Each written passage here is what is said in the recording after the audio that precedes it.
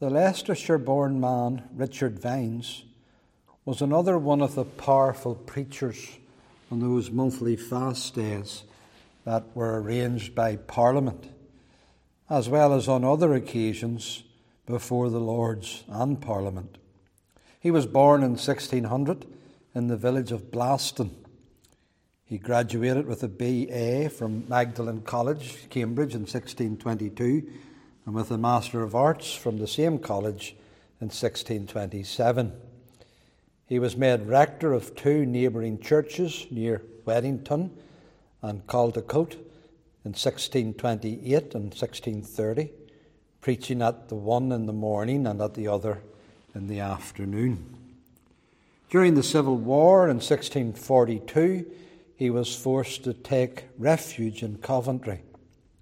He was appointed to the Westminster Assembly in 1643, and he moved to London and became minister of St Clement Danes Church near Westminster. In 1644, he became the headmaster of Pembroke Hall, Cambridge. Vines was a scholar in the Greek language. He had a sharp theological mind and was well studied in the Reformation doctrines, especially the doctrine of justification by faith. He not only attended the assembly between 1643 and 1649, but he also entered much into the debates.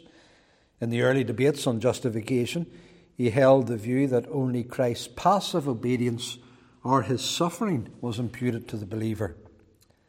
This was unusual, for the Irish Articles and most of the Reformed held the view that Christ's active obedience in fulfilling the law was also imputed and necessary to everlasting life. He wasn't alone in this view, however. The scholarly and most respected William Twice also held it. Vines was one of the Presbyterians in the Westminster Assembly, and in the debates on church government, he ranked 9th in the number of speeches. He had not started out as a strong Presbyterian and had doubts about such a thing as a ruling elder, but as the debates progressed, he became one of the stronger advocates of Presbyterianism, though he held the view that only preaching elders should ordain. It was Vines who proposed that there should be 2 catechisms and not just one, a larger and a shorter. In 1655, he began to be unwell with severe headaches and the loss of his sight. But he loved preaching and could not lessen the duty of doing that throughout all his life, and also even in his final year, though blind and weak. His voice became very low because of his weakness. A few days before he died, he was still preaching. A rude man shouted out loudly from the pews, "Lift up your voice, for I cannot hear you." Vines replied, "Lift up your ears, for I can speak no louder." The very day before he died, he preached and administered the Lord's Supper. He came home, took ill with a serious nosebleed, and died before the next morning. He died on the 4th of February 1656, nearly 56 years of age, and was buried in St. Lawrence, Jewry. The Puritan preacher Thomas Jacomb preached his funeral sermon. His text was on Genesis 5, verse 24, "And Enoch walked with God, and he was not, for God took him."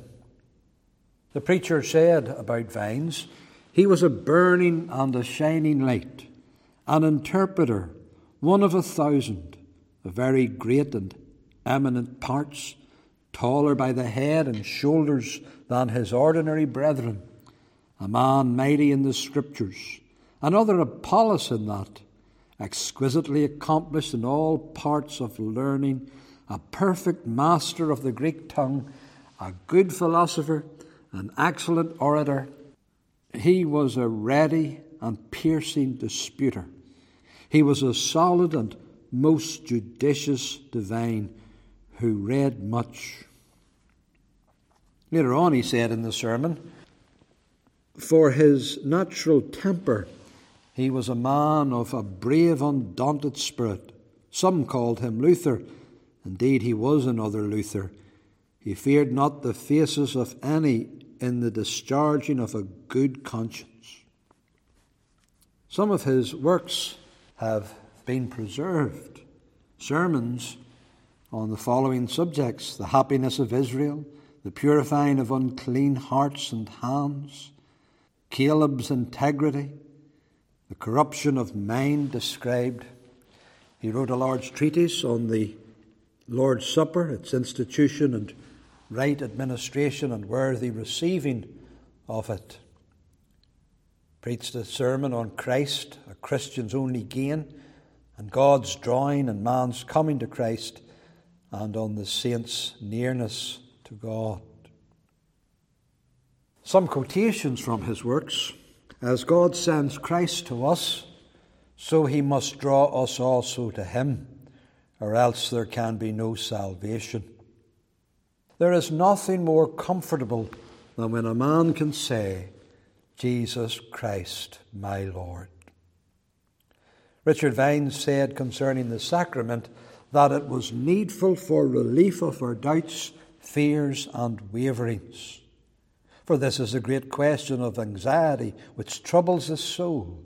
Are my sins pardoned? Are my sins blotted out?